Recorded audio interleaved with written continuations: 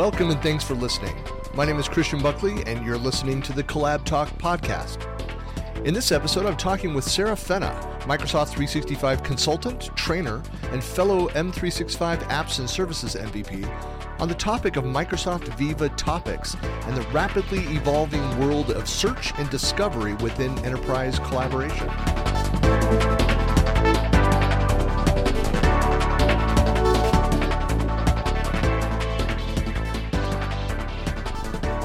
Well, welcome to another Collab Talk podcast, and I'm here with fellow MVP and Viva Explorer. So we now have, I've got the pin, so it makes it all official. It does. Sara, hello. Hello, how are you? I'm doing well. I'm still a little bit jet lagged from last week in Copenhagen. Mm-hmm. But that's to be expected. I feel a bit jet lagged too, but considering it's only an hour's time shift, I don't think I can claim that. I think I've got conference lag. Yeah. Well, that's a real thing too.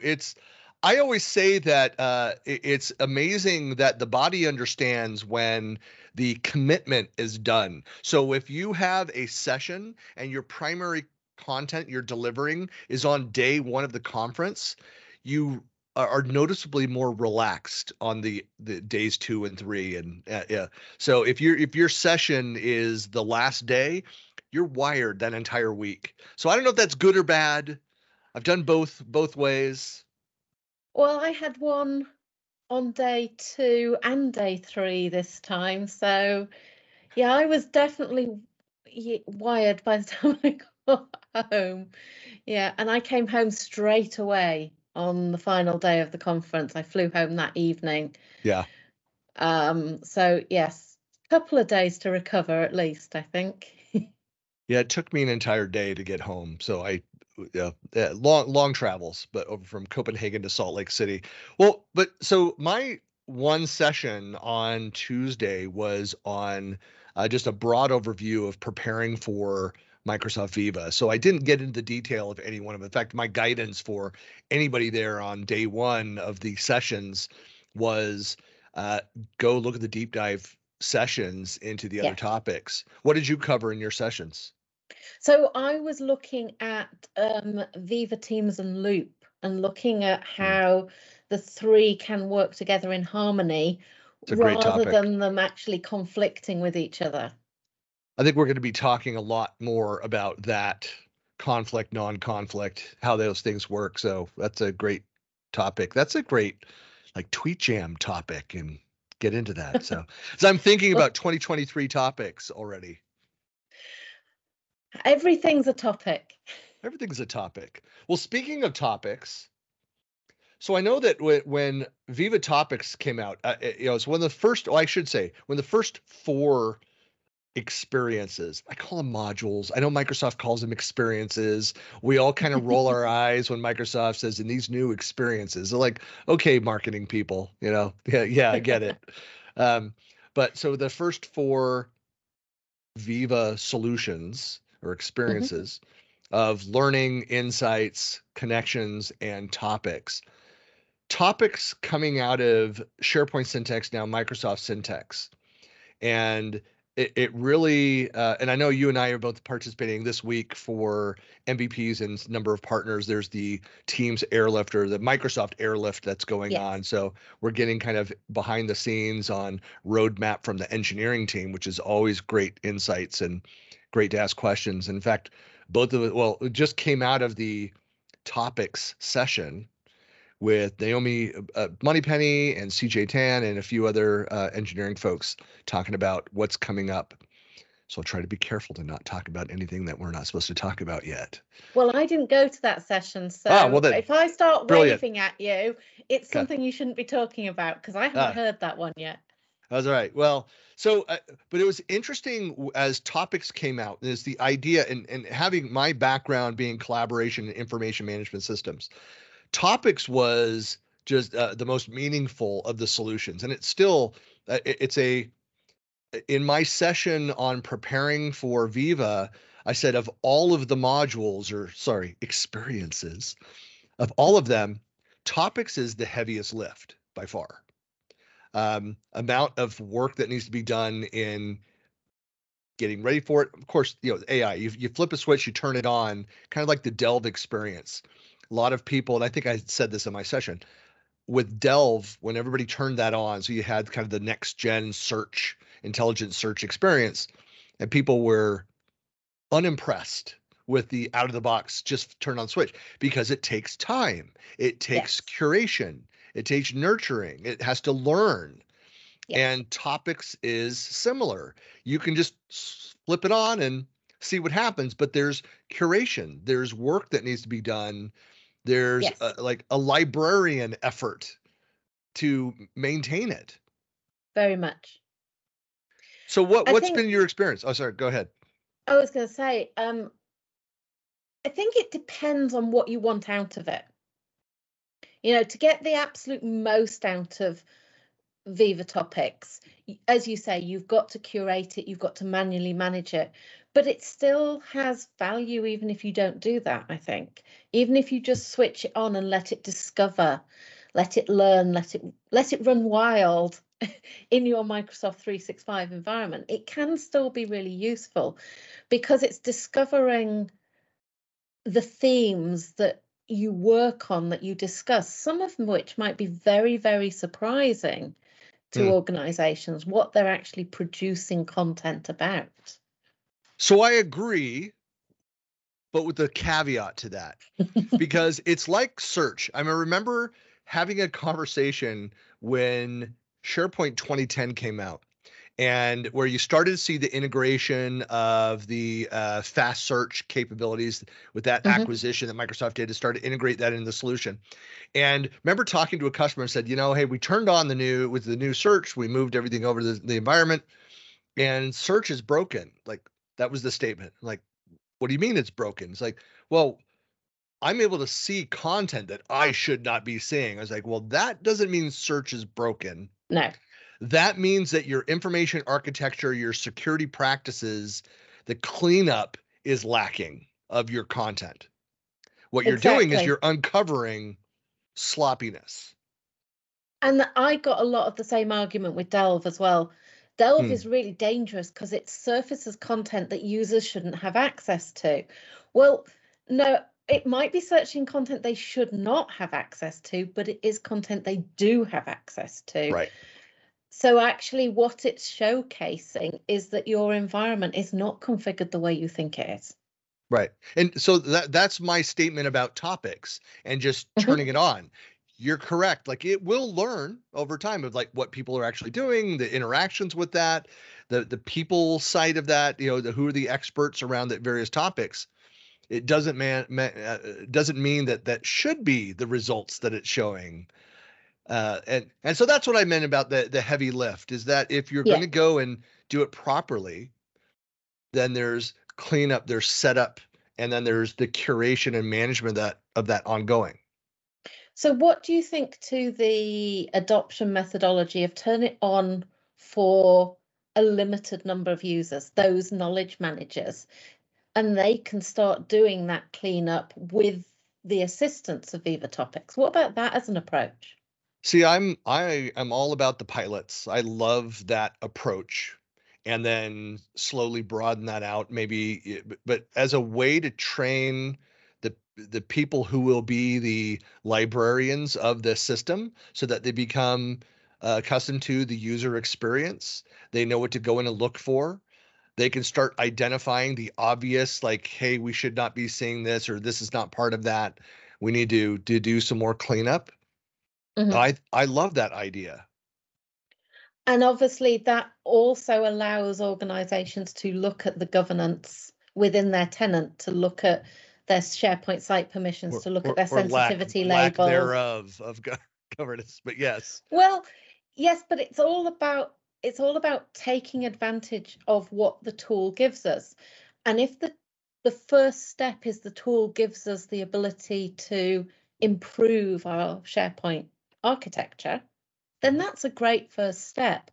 And I don't see that as a negative of the product. I see it as an unexpected bonus. I should back up, Sarah, and ask you about in your role. I mean, so as you talk, like, what's your primary role, and how do you approach Viva and topics discussions with your customers? So my primary role, I spend most of my time training users on the technology. Um, and there's a bit of consultancy in there as well. But to be honest, my diary is pretty much filled with training. Mm-hmm. So it's all about really the art of the possible and the switches to make that possible Mm-hmm. reality. So that's my Viva Explorer persona as well. I'm the Viva realist. I'm about making that link between the art of the possible and the reality. That's always so my background as and you and I, don't know each other as well. Like, my background, I started 31 years ago as a tech writer and a business analyst.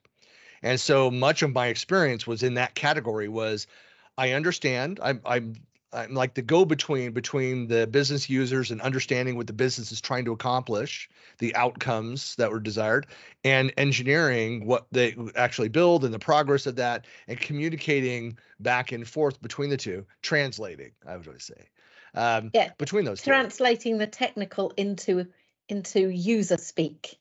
Right.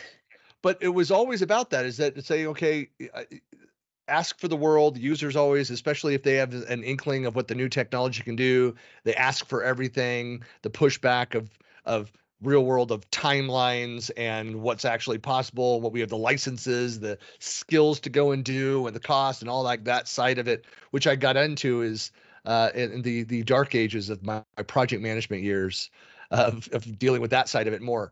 But I love that phrasing, the art of the possible, by going in and saying, "Hey, look, here's a real world example. This is what this would actually look like." Uh, and to be honest, that's where it was about 10, 12 years into my experience working life, where I had experience working with a UX designer Mhm. and having those kinds of conversations of not just what would you like to see, what's your wish list of features, but let's put this in real world scenarios and see what this would actually look like, how this would actually function and fit in with the way that you work. Well, some of my early career was working with software developers, freshly graduated software developers with their newly minted and still wet certificates from their degrees. And it was translating what they were saying and doing into terminology that the customers could understand, Hmm. and feeding back the request from the customers and turning it into what I termed geek speak. Hmm. So that interface between the technical user, or the technical person, if you like, and the user is still something I do today as we interpret what Microsoft are producing into what it could be inside different businesses. And then in the training side of things, actually how to achieve that. So now you've done it, Sarah. You've told the world exactly what the MVPs do. So the secret's out. Like, that's the Secrets value we out. brought. But that's yeah, I mean, that is one of the reasons why I instantly gravitated toward the messaging around Viva, was that I've always talked about so it's technology led, but it's very much about fitting in with the culture of the organization, how they work. I mean, I talk extensively in these podcasts around the culture of collaboration and Yes. fitting technology. I mean, it's the difference between going and changing or trying to force your organization to work a certain way because that's the way the software works, versus adapt or organically. There's always going to be some change that happens in the culture, but Yes. looking more at the way the culture works and fitting technology in to that culture, and Mhm. slowly changing that as needed. But it's more of a shift. It's more of a culture focus than the technology focus. It's the people focus versus the technology focus. Yeah, I mean, Microsoft used to have a slogan, work smarter, not harder.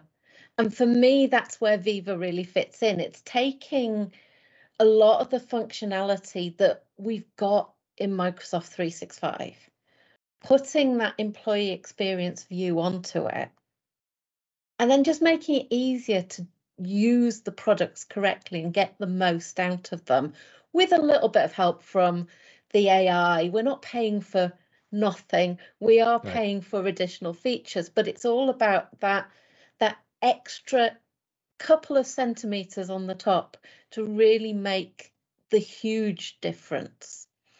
And a lot of the Viva products are using that AI machine learning driven functionality to really speed up the process for users. And Topics is a really key example of that, because we can tag documents with metadata manually. We can build pages and views and all the rest of it to find this content. But we're not great at that as human beings. No, and if you think about in this again, the history of search inside of information management systems, you're right. I mean, a lot of the way that it actually works. I mean, there have been versions of that HTML access into based on tags and be able to go in and search and find that. We've gone in, and some organizations that have spent innumerable hours building out their taxonomy and search pages and filters and sliders on information and reporting and kind of all these different ways of finding that information. Now it's really about leveraging. Let's be smart about how we build that content. Let the system go and find the linkages between content. My problem with search has always been is like, search is great if, this is the way that I used to describe it, if the content creator put it in a place that you have access to, that you have the right permissions to that it was tagged, labeled, and classified correctly. And even then, going in, a lot of times when I'm searching for something, I don't know, am I even using the right keywords? It might have been tagged and labeled correctly, but I don't know those keywords to be able to go and find that. For the system to go in and intelligently and understand who I am, what I'm looking for based on the keywords and based on the patterns of behavior to actually bring me back results, not based on the literal inputs that I gave to the system, but what it understands in context and in relation to what other people that have actually gone and found that other important, that valued content. All of that feeds into now the topic system. So where it's now pulling these things together. So I might look at a piece of content, search for something, or find in a conversation, I might see a tag for a topic and be like, well, how does that fit in there? And so I may discover, because that's the other important aspect of topics, is that discovery process. Content and projects and people that I had no idea were related to the thing that I was searching for. That's incredibly powerful. It is. And one of the really nice way of thinking about this is if you think about cultural differences. Yeah, in the UK, the things we put on our legs we call trousers. Yeah. And the things we wear under our trousers we call pants. Yep. Now, if I'm in the US and I'm searching a store for pants, I'm not going to find what I think I'm looking for. If you modify it with underpants, yes. Whereas with topics, we can have alternative keywords that identify the same topic, and then we'd all find what we were looking for, hopefully, and turn up to work properly attired. Yeah. Hopefully, yes, that would be worn in the right order. Yes. Although Madonna in the 80s and 90s kind of switched those, but that's all right. Yeah. For style, at least we do it. That was a deliberate choice, wasn't it? Right. So, but well, I think it's sometimes it's useful to bring it back to those kind of examples as to where, as individuals, we use different keywords to mean the same thing. Well, that's why, again, going back from the search, I mean, it's not that this is new. It is that it is more intelligent, it's automated. Because, again, I've worked with many customers that were very thorough in their taxonomy and folksonomy development. Mhm. That they were actively curating. So the folksonomy, so it's user-generated keywords, Yes. that are synonymous with those Mhm. keywords, and building that out. But it was a very manual process. So now you have the system making those connections. And on top of that, we've got those subject matter experts coming in and verifying that information and augmenting it with manual information. So Mhm. that manual knowledge that, oh, actually, in that part of the world or in that part of the business, we refer to it as, and therefore I can add that as an alternative name, and the AI will find those alternative documents. We can nominate author, users who have the knowledge and the key documents for the organization about that topic. So we're not just letting the AI run wild, we are actually bringing the clarity of human knowledge on top and letting the AI do the heavy lifting. Right. And that's where we get that huge value to the organization over and above just search and metadata.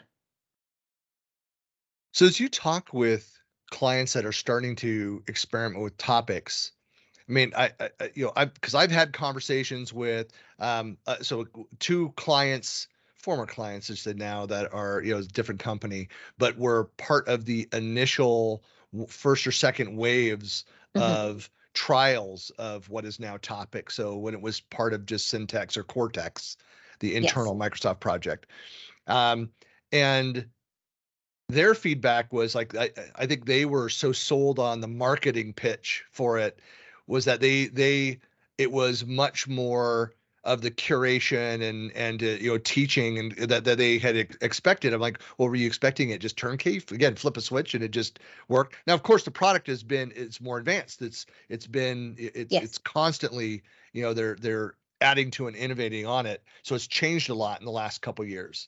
Mhm. But what's the feedback that you have from customers? Are there any kind of, guiding principles, things that they were surprised by or that you were surprised by that, still that you need to do? Like, what is the ongoing management of topics?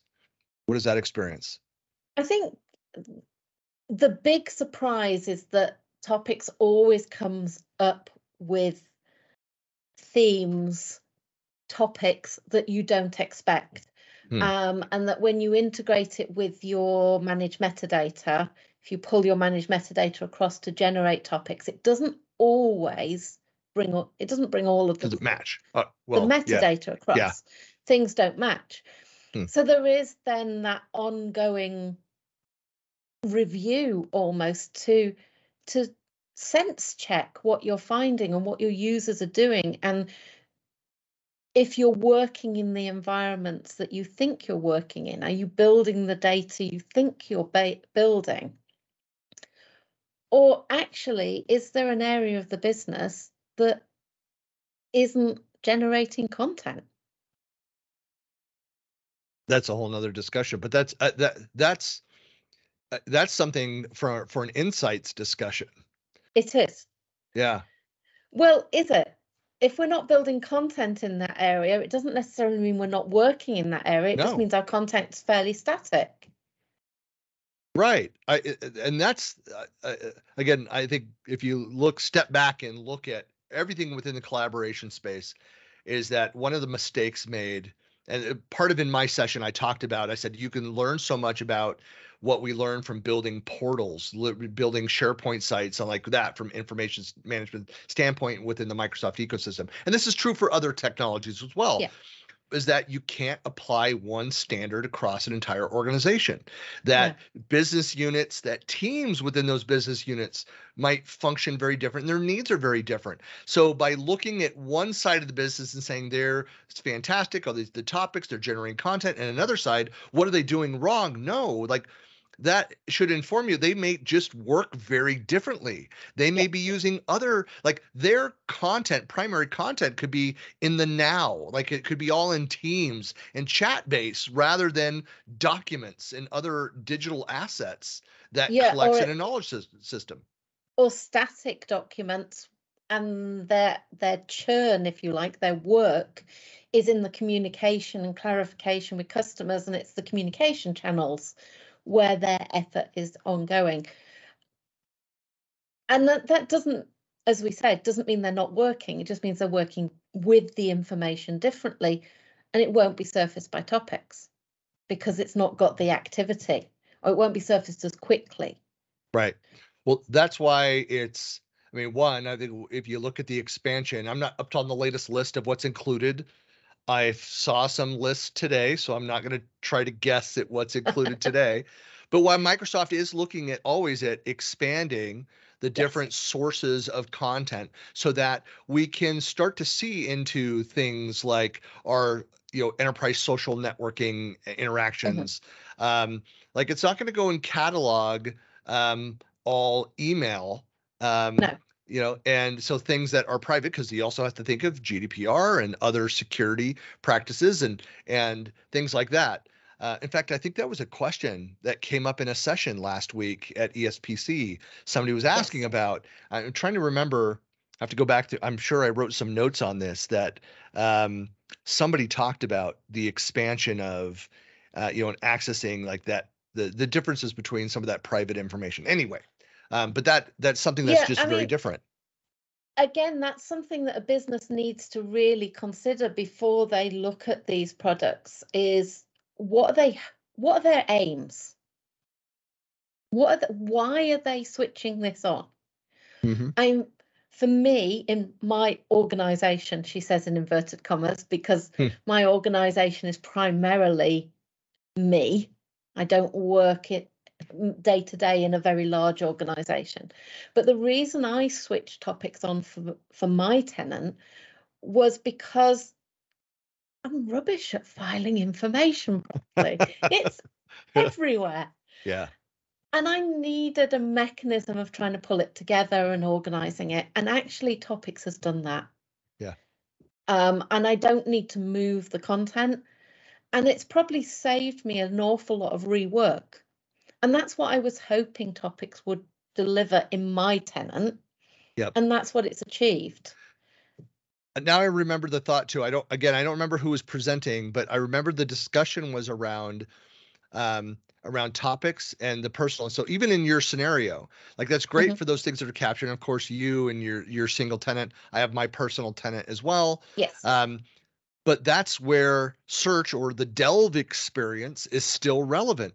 If you're in an organization and topics is the organizational data that's there, Mhm. then you have all of your emails, you have all of your personal chats, other things which, and the connections that are made that may not show up within the topics, but that's why for that private information, having something like Delve that goes in the Delve interface, yes, it is still out there. It's still a product, folks. It's been integrated into other things, but it still exists. But it's also a lot of that capability into the default Office experience. So if you log in Office, you get that Delve experience of most recent files, most recent Yes. conversations shared with me, kind of all those kinds of views. That in conjunction with topics, that's how you organize your life. Topics is everything organizationally. Delve, or now the Office, the default Office experience, again, which has Delve integrated into it, uh, Mhm. is that personal view of those things. Yeah, and I am always recommending users to do their searching from the Microsoft 365 homepage. Yep. Go to that homepage, that big search box at the top of the screen, do your search in there. If you've got topics, it's going to showcase the topic as one of the early results if it finds a match. Plus, then you've got all of your sites, lists, libraries, messages across Outlook and Teams, all showcased together, and you can filter it down for what you're looking for. I had one the other day where it actually came up with a loop component for me, and I'm like, oh, I've No. done that in loop. Yeah. And shocked myself. But that's the point. It's finding those integrations, and the search is finding the topic, which is the curated content, Mm-hmm. which AI has discovered and users have approved. Mm-hmm. And also then that the more traditional search experience as well. And that's where you really get your time saving. Now, I always used to say that what I'm waiting for is the psychic interface. I want to not even have to type. I just want to sit back. It just like we're getting close to that experience in that based on where we are, what we're working on, that it will start to identify that. So again, it makes that discovery process Mhm. so crucial. And folks, I mean, I've written about this about search and discovery, and that's important to social collaboration in Mhm. general. And so having I think I said this earlier, but it's not about what I'm searching for, but what I actually need. Like, don't Yes. tell me what I asked for, tell me what I actually need. And that's where this technology is getting so smart. It's going in that direction. Yes, it is. And it's finding those links. Although, the concept of a totally psychic interface is actually quite terrifying, especially Right. for a trainer. uh, Can you well, imagine I know. Well, if you'd I'm have to sat leave the there filters training? on. You'd have to have filters on. So you'd have to have guardrails. You have to have mental filters on. It would That's be right. quite terrifying. And no Yeah. one wants to go inside my brain, believe Yeah. me. No, it makes me think of that meme. It's like, well, that's really fat squirrel. Yeah. Yeah, that's the problem is that would the psychic interface not good for folks with ADHD. Or IT trainers who sit here with far too many screens in front of them. That too. Yeah, that's right. Yeah. Yeah, yeah. So yeah, I agreed. So so any other guidance, any other recommendations for people that are interested in finding out more about topics? I mean, there's loads of great information out there. I really like the Microsoft Viva pages in the adoption site, adoption.microsoft.com. Hmm. There's some really good click-through examples in there if you want to see what it's on about, and how it works and what it looks like There's more and without. more case studies as well that are being added. So Yes. there's great assets that are being added. It's still a bit lacking around some of the Viva, some of the case studies, but they're coming. Microsoft, there's placeholders for those, and there's more and more being added. Yeah. But quite often people want to see what it looks like without having to pay the money up front Right. and test it out. So I really like those click-through examples and the little videos there. But otherwise, I'd recommend getting one or two licenses for privileged users Hmm. who are quite senior in the organization, and turn on Viva Topics and let them review what it finds. Because that is also going to inform how you want to do the rollout. Right. And there's nothing quite like actually getting hands-on with the results in the real world, and treat it as an experiment. And if you end up switching it off, you end up switching it off if it's not Yeah. for your organization. But I think you do have to start somewhere. You can't continuously review and not dive in at some point. And I would also, I was just trying to think. I'm not sure if I've not gone looking to see if Viva modules are available within the developer Microsoft demo tenants. I've not even looked, but to your point, it's not going to be as meaningful as looking at it with your own data. Um, so that's something that you should. I mean, if you're in a larger organization, it's tougher to go get that. Yes, You'll have yes. to go and make sure that it's a very limited rollout of that, but you can do that. Yeah, you can limit it to specific SharePoint sites so that you don't use all of the content in your tenant. Obviously, it will honour sensitivity labeling as well, so you can exclude certain sensitivity labels if you've adopted those to help minimise the data it's going to discover. But you do need a good number of documents, so it's no good just pointing it at one SharePoint site. Right. And I think, yes, there's challenges in a large organisation, but until you know what those challenges are that you're facing, it's difficult to come up with an adoption process. You've got to do some form of experiment first, at whatever level that actually turns out to be. Right. In terms of putting it in the developer experience, that's not going to give you a good Right. idea of what it's No, going to find. it'll help you through. I know there's some dummy data and stuff that's up there. See what some of the core capabilities are. But right, there's nothing that will replace that that view of a product through your own data that you're familiar with. You'll know what's working and how it works, how it's not working, because you'll know your own data. Yeah. Is it finding the right topics? And people and everything else. Right. Yep. And if it's not, we've got a lot more curation to do. It doesn't mean the product isn't suitable for your organization. It just means that the way your data is organized and who's actually working on those files aren't necessarily the people you consider the experts. Right. So you might discover you've got more experts than you thought. You might discover you've got different experts, or you might discover there's a business process opportunity as well. Agreed. Viva is about the employee experience. It's not just the technology, it's the people as well. We've got to look at both. Yep. Well, I'm surprised you didn't list at the top as to also go check out the Viva Explorers website.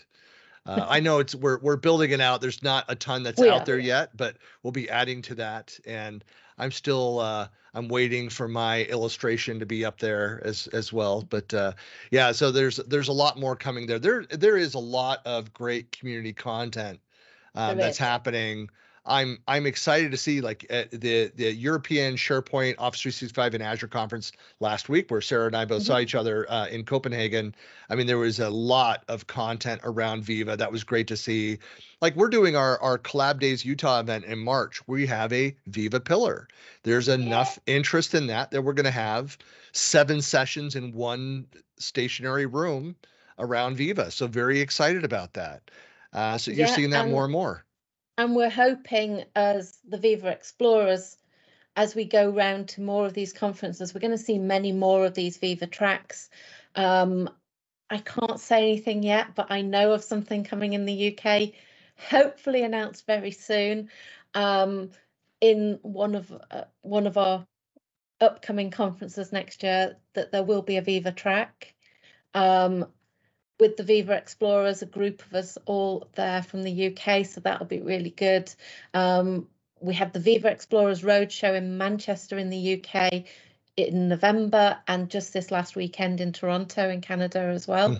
So community events dedicated to Microsoft Viva. There's one for the Netherlands and Belgium in planning as well.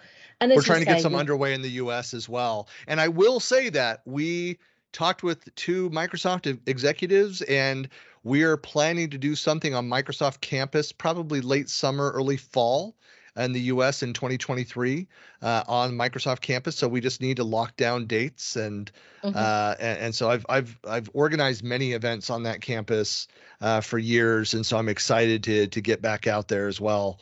And so it's something but dedicated 100% Viva, so not mixed up with that other technology. Those, even though it's an integrated technology, folks. But yeah, and I think it's important to say as well that what we're looking at with these dedicated Viva events is that it's not just IT people. Right. Okay. Microsoft Viva is a tool set that needs your organization's holistic view on it. You need HR, you need finance, you need comms, you need everybody. Every part of the business has a stake in this. Yep. And they need to know about what's going on. So these conferences, we're very much trying to make sure that we cover the whole organization and everyone's welcome. So if you're in IT and you're listening to this, then when you spot one of those events, bring a colleague from a different department with you, or 5 even.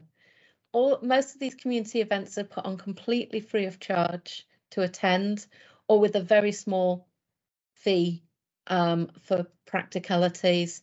But it's not like the big conferences. Big conferences are great, but they're sometimes expensive to attend. Yeah. These community events are much more accessible, so you can bring the whole company. I love doing these events when you see that, where you see there's one company and like 20 people from that company registered. Like, that's fantastic. Yes. Yeah.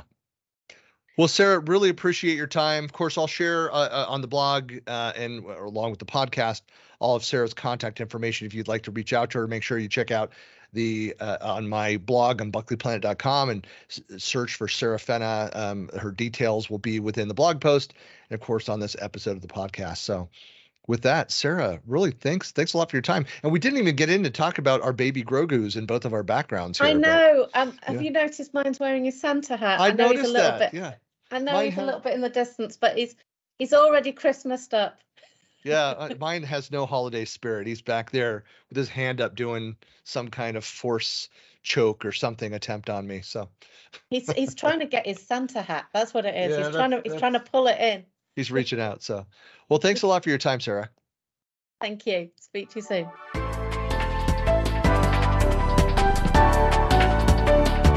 You've been listening to the Collab Talk podcast. New episodes are published every Friday, and you can find us on Spotify, Apple Podcasts, iHeartRadio, and most other podcast services. Thanks for listening.